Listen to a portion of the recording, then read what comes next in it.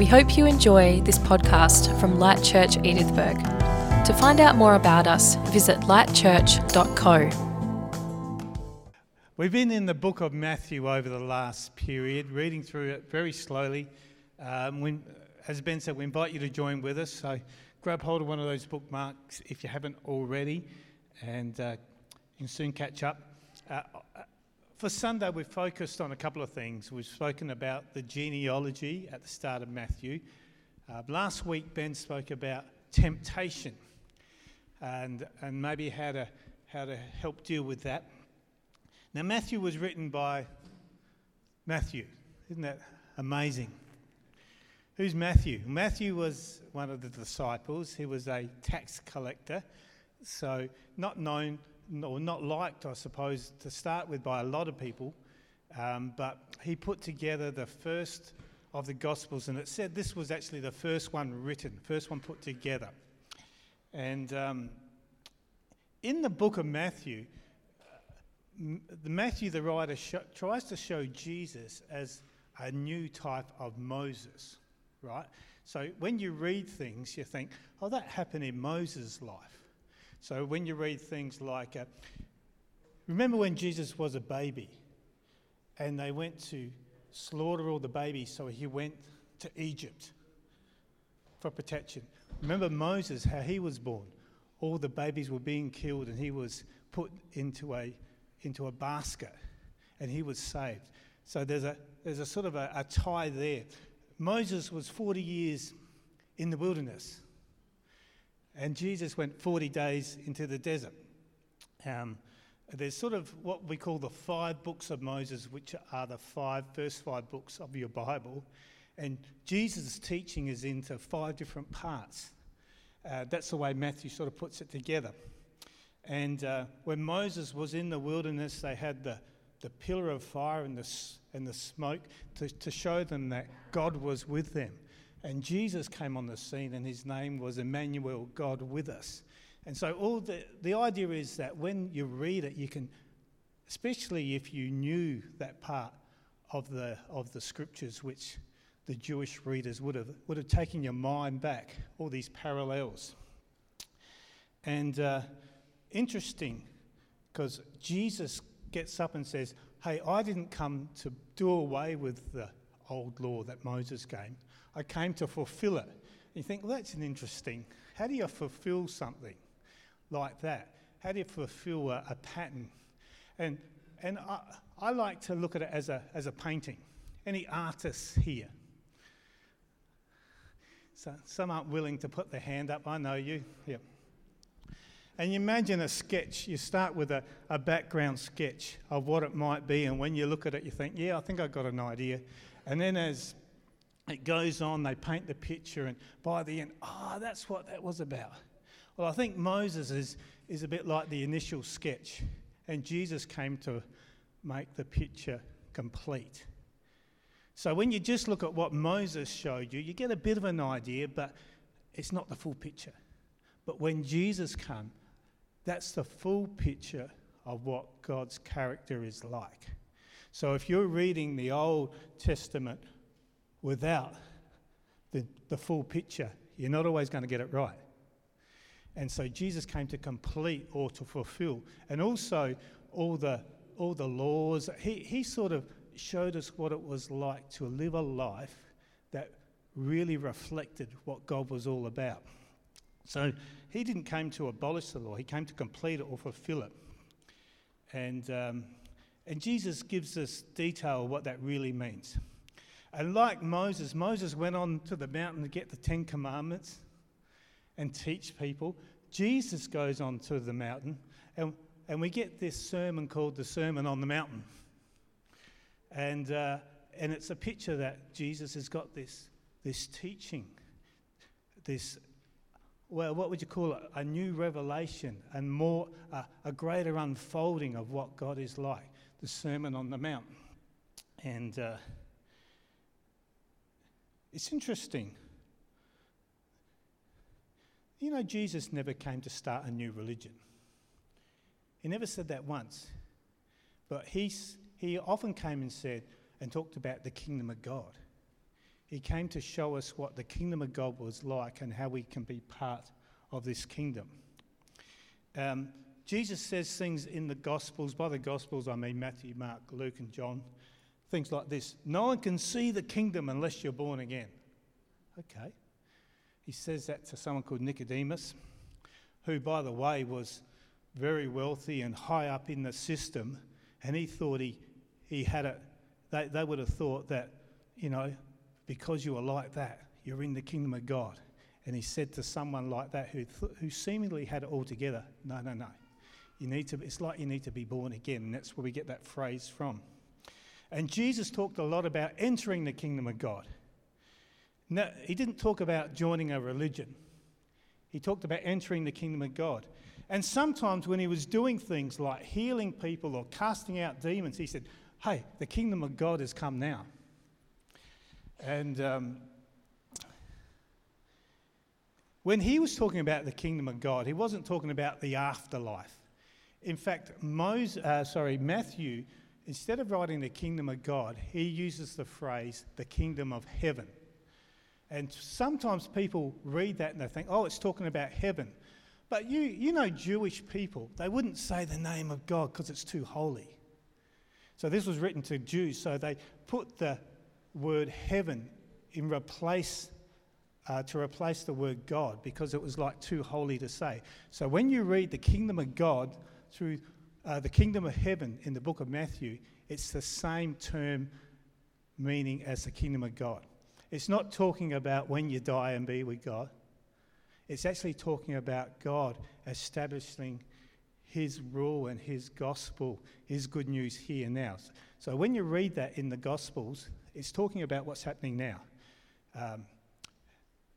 We'll all pass over to the other side at some point in time, but what he's talking about is relevant to us right now. And he said things like this: seek first the kingdom of God. Who said that? Don't worry about all the stuff you worry about, what you're going to wear, but seek first the kingdom of God, and all these things will be added to your life. So the challenge for us as Christians is not receiving Jesus as a saviour, but it's seeking first the kingdom of God. We all want Jesus in our life. Hey,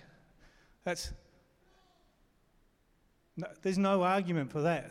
Yeah, I want to have a saviour. But the challenge, I suppose, is to seek first his kingdom. And that's what we all deal with. Living with him as Lord, making his priorities our priorities.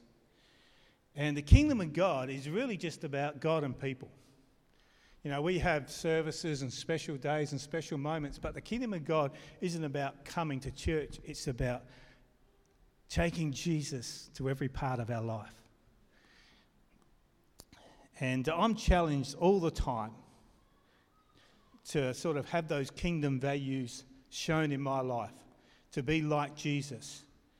And as we become like him, two things happen. We show his nature, his character, and we take up his cause. But I think the kingdom of God starts not so much by what we do on the outside, but what's happening on the inside. And because we live out who we are on the inside, really. We might say our priorities are this, but when the crunch happens, we actually act out our values, which are right inside of us. And the kingdom of God starts within us. So we're going to read a few verses from what is called the Sermon on the Mount. And these are called the Beatitudes. It's a funny name, isn't it? The Beatitudes. And we're going to read from Matthew chapter 5, from verse 3. Well, actually, I'll read verse 1 just before we get there. One day, as Jesus saw the crowds gathering, he went to the mountainside and sat down, and his disciples gathered around him, and he began to teach. So the crowds are coming. Jesus sits down on the side of the mountain, and all the disciples are sitting down. So it starts with just them, and then the crowds come. And a couple of chapters later, we see that the crowds must have gathered, and we read this, that when Jesus concluded his address, the crowd burst into applause. They'd never heard any teaching like this. it was apparent he was living everything he was saying, quite a contrast to their religious teachers. So this was the Sermon on the Mount. He starts chatting to the disciples, the crowds are gathering, they're obviously listening and joining in, and at the end of it they think, wow, I've never heard anything like this. This turns upside down what we've been taught by our current leaders. So let's read from verse 3. Blessed. Who says blessed? Who's a blessed and who's a blessed? Okay, who's a blessed? Who's a blessed? And the rest of you, you're just not going to make up your mind, not going to commit one day. Way. Blessed. I'll say that because that's the way I heard it once. Blessed are the poor in spirit, for theirs is the kingdom of heaven. See the kingdom of heaven? Kingdom of God, same term. Verse 4. Blessed are those who mourn, for they will be comforted. Blessed are the meek, for they will inherit the earth. Blessed are those who hunger and thirst for righteousness, for they will be filled. Blessed are the merciful, for they will be shown mercy. And blessed are the pure in heart, for they will see God. Blessed are the peacemakers, for they will be called children of God. And blessed are those who are persecuted because of righteousness, for theirs is the kingdom of heaven. Blessed are you when people insult you, persecute you, and falsely say all kinds of evil against you because of me. Did you feel blessed last time you might have been abused for something like that? Rejoice and be glad, because great is your reward in heaven. For in the same way they persecuted the prophets who were before you. So we hear this word blessed, blessed, blessed. And it's an interesting word. You know, what is it? Hashtag blessed. I don't know what does it mean? What does it really mean? Lord, bless this house. You know, in those days, the word blessed was used to describe an island in Greece. And this island was a bit like the Fiji, the Hawaii, the Gold Coast when it's not flooding. You know, it was that sort of island, that sort of holiday. Everyone wanted to be their island. It was an island called, I wrote this down, Macarius. I don't know if that's how you say it, Macarius. And that place was called blessed. And it was like paradise. It was like the place you wanted to be. And so this life was sort of trying to describe like the best life. Jesus actually said, I came to give you life in all its abundance, a better life than you ever thought of, a life to enjoy. Now, if you've read anyone know what the very last word of the Old Testament is? The very, very last word, without looking it up. The very last word of the Old Testament is either we'll say in your Bible, curse or cursed. And the very first sermon Jesus comes out with is blessed. Blessed are those. And it's such a contrast. And this sermon that Jesus preached is the longest sort of discourse of Jesus you'll read in your entire Bible, this Sermon on the Mount. And then blessed also means this. It meant to be envied or to be congratulated. Blessed is that, oh, wow, wonder what I've got. And it was sort of this word that had all those things wrapped up into them. And it's interesting that when Moses went on the mountain to receive his 10 Commandments, the people sort of were scared to come near. But when Jesus came on the mountain, it says all the people gathered close.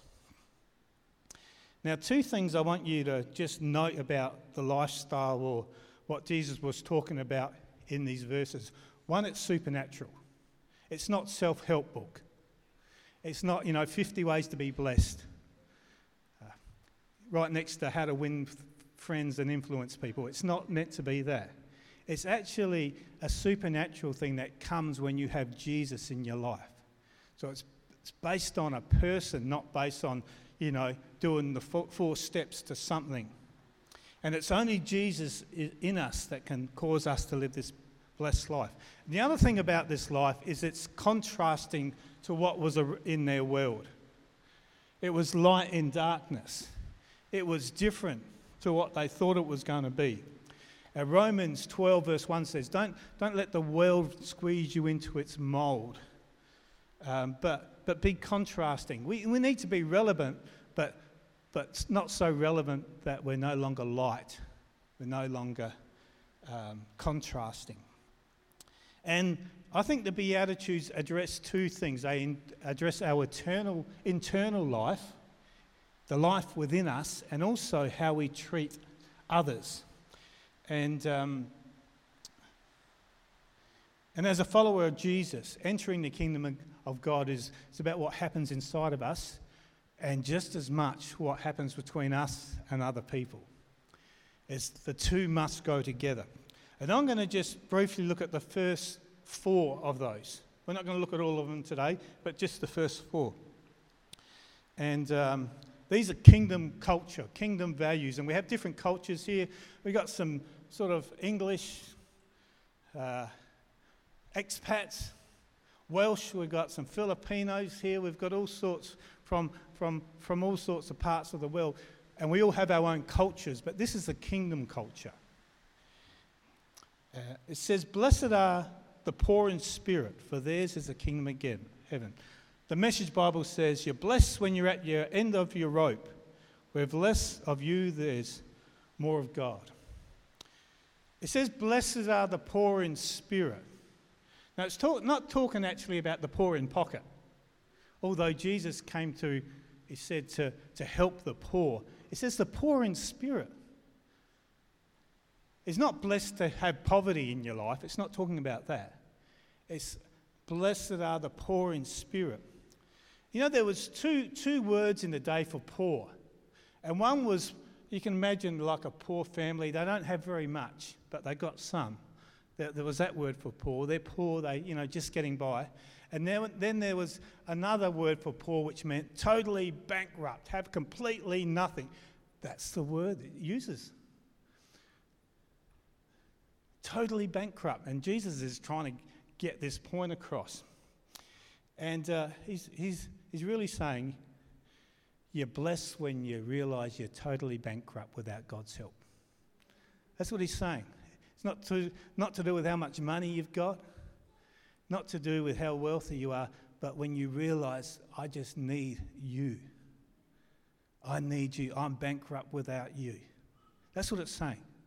So blessed when you're like that. He says you're most happy when you're like that. And this was a revolutionary sort of a thought for the time, because I thought if you had everything, you were doing okay, then, you must be blessed. And he was sort of changing things here. The poor in spirit will receive the kingdom of heaven. Not just because you're a descendant of Abraham, you won't receive the kingdom of heaven. Not because you're a Pharisee, not because you're a good moral character. And that was sort of totally against their tradition. It's very humbling. It's to say, God, I need you. I need you. Without you, I'm bankrupt. In the kingdom of God, people rely on the king. There's no self-reliance here. I find it, a lot of people find it hard to pray. Anyone, what do I do when I pray? How about you pray like this? God, I need you today. Without you, I'm totally bankrupt. That's a good way to start. Why don't you do that? It's just telling God about your reliance on him. I depend on you today, God. I thank you for your Holy Spirit within me. I'm glad without you, I'm just bankrupt, I'm poor. If you pray like that, you can create expectation in your life. Lord, I need you. I'm looking for you. Being poor like this or this sort of poverty results in spiritual richness. Wake up every morning and say, Lord, I'm depending on you. Hey, if you find it hard to pray, can I suggest you stop praying and just start talking to God? Next week we're going to talk about the Lord's Prayer. That shows us some principle. But, talk to your Father in heaven. As a friend, as a father. And look, God, I need you. Some people sit back and say, well, that's very disrespectful. You're not saying the right sort of words. No, that's what Jesus was getting across. He was saying, forget about all that stuff. Just come to me.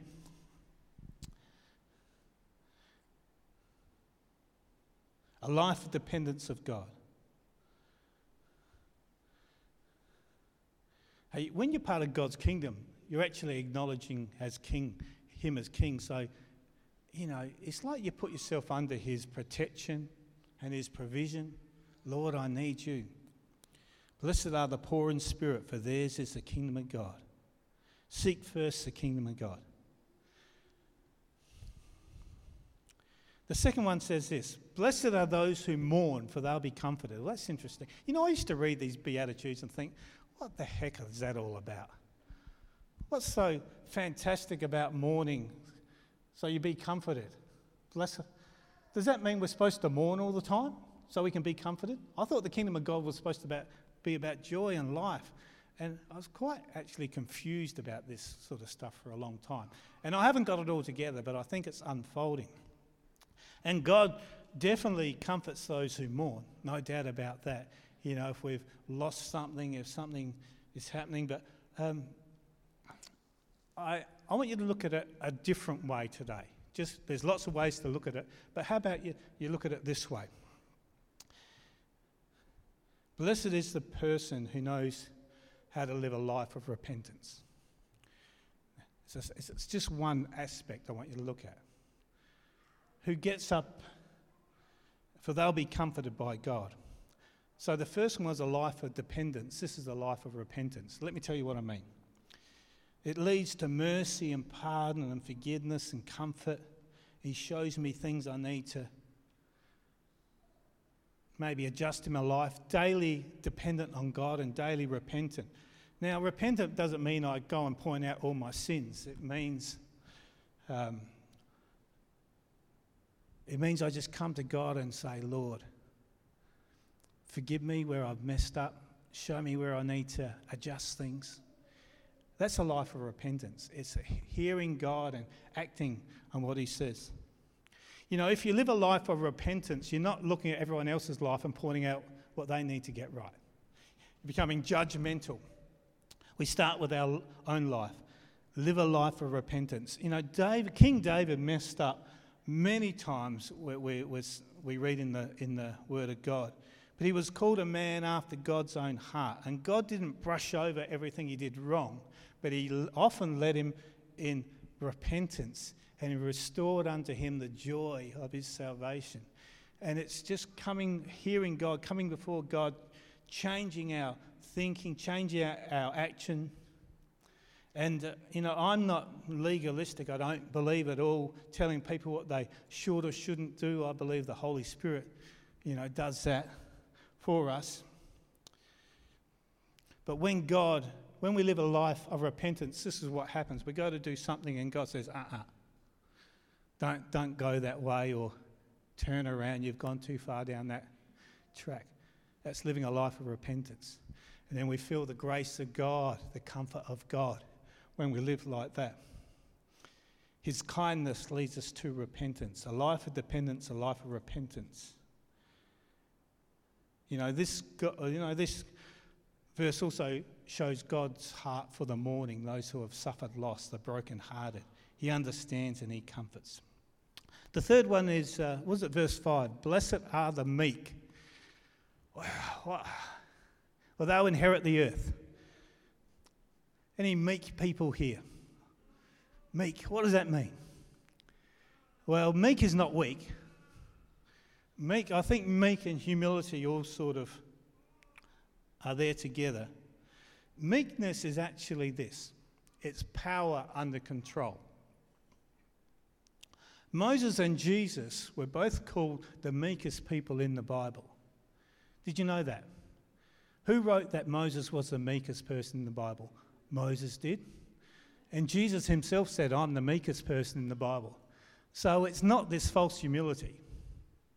It's power or strength under control. Some people say, Jesus is meek and mild. Jesus was meek, but he wasn't mild. When Jesus asked the disciples, who do they say I am? Some said you're John the Baptist, some said you're the Elijah. They're two of the wildest guys in the Bible. He was meek, but he wasn't mild. So let's get that out of our head. That's based on Renaissance paintings, not on the Word of God. Meekness is quiet strength. You know, in those days, meekness was to be meek was a term to describe like a strong horse being trained. He was meek, meaning he had power and strength, but it was under the control of the master. So that gives you an idea. Meek is not, you don't lose your strength, but you're under the control or under the direction of someone else, under the direction of God. Maybe look at it that way. Blessed are the meek. Meekness is a kingdom quality. You know, strength and energy there, but ready to serve him, not going off and beating your own chest or talking about your own greatness.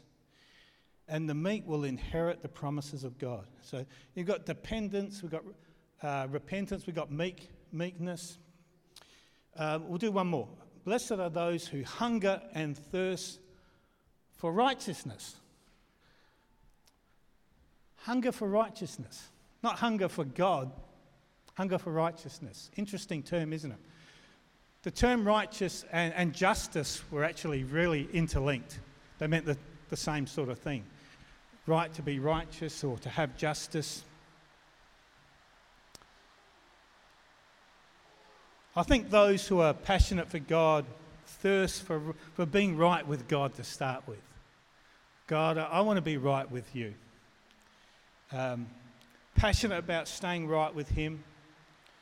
And as I said before, it was connected to justice, so it's doing right by people and making sure those who are maybe downtrodden or ill-treated are lifted up. It's to do with that as well. It's passionate about living the way he wants us to live. And it's to do with our position before God and also to do with the way we live with other people. And allowing the grace of God in our life. You know, the grace of God isn't about so we can live a life of compromise and have his grace. The grace of God is to empower us to live righteous before God and with other people. Being passionate about living right.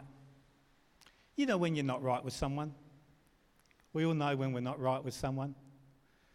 Let's be right with God, and he invites us all the time to come to him, regardless of how we feel, and to get things right.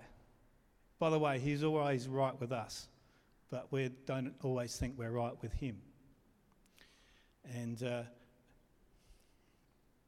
kingdom values, dependence on God, on spiritually bankrupt without you, repentance, blessed are those who mourn, living a life of repentance, understanding what meekness is all about.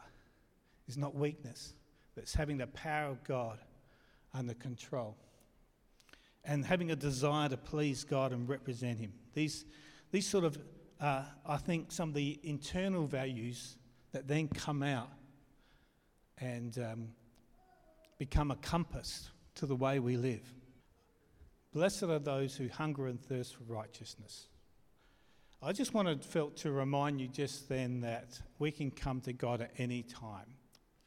He actually invites us to come boldly before him. And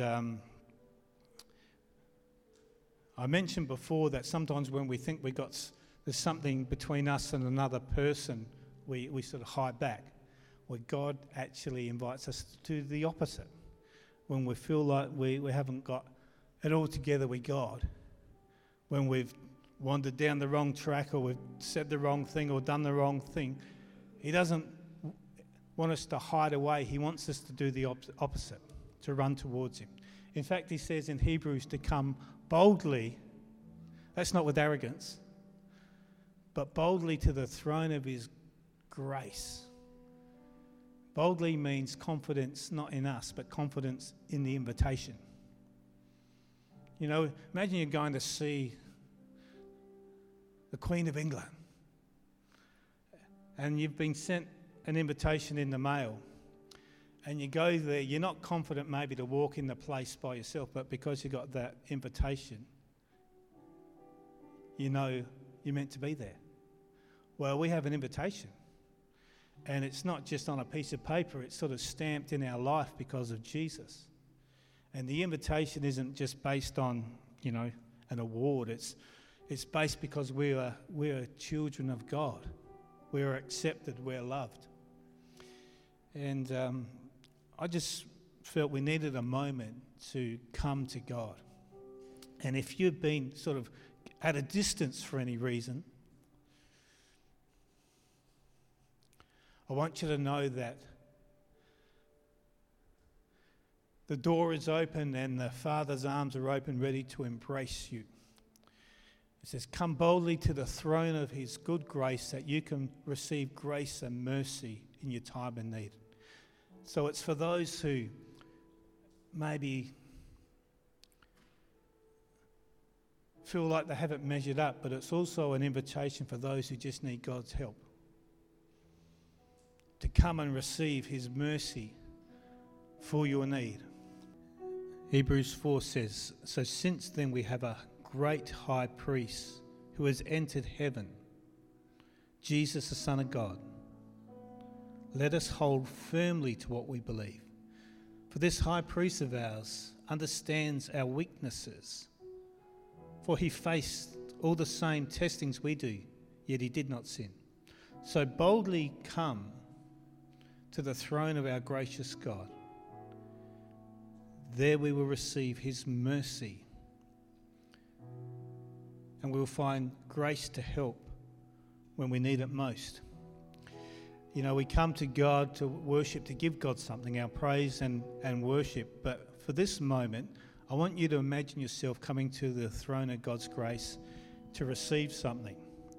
And in your imagination or your mind's eye, mate, why don't you think about God giving you something?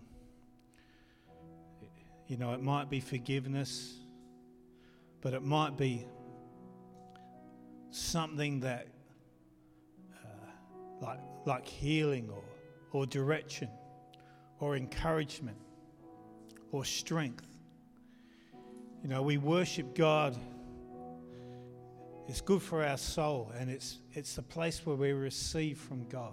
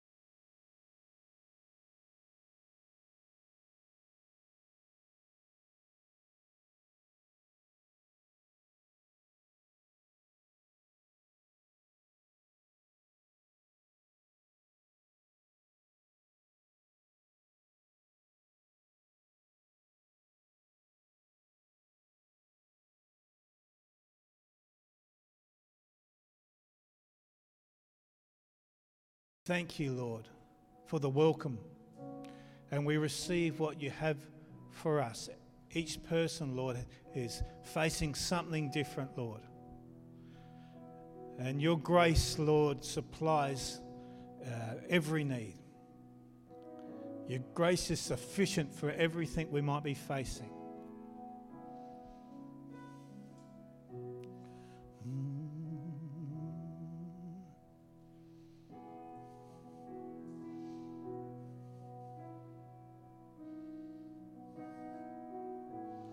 Just sing that again, what you just sang before. Let's sing this together if we've got the words. My words will show I've got nothing new. How could I express my gratitude? I could sing these songs as I often do, but every song must end, and you never do. So I throw up my hands and praise you again and again, 'cause all that I have is a hallelujah. Hallelujah. No, it's not much, but nothing else fit for a king, except for a heart singing hallelujah, hallelujah.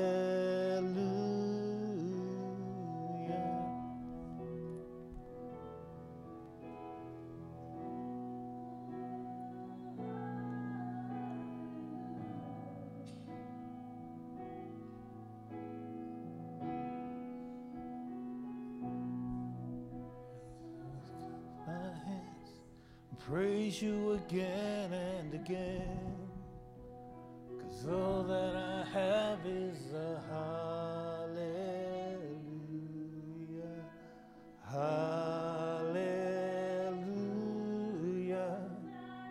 It's not much else fit for a king,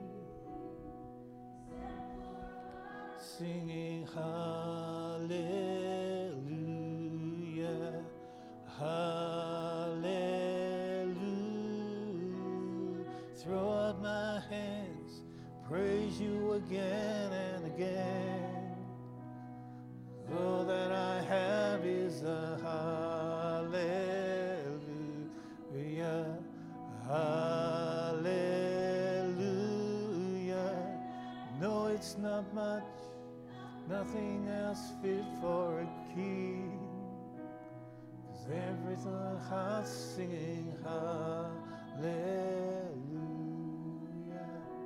hallelujah. Amen.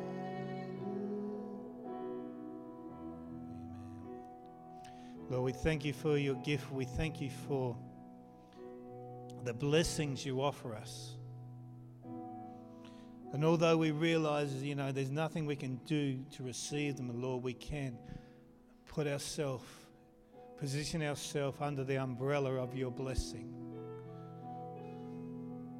We want to be people who have those kingdom values inside our life, Lord, and live out a life pleasing to you, a blessed life, Lord, a life that blesses those around us, our friends, our family, our communities, Lord, in Jesus' name.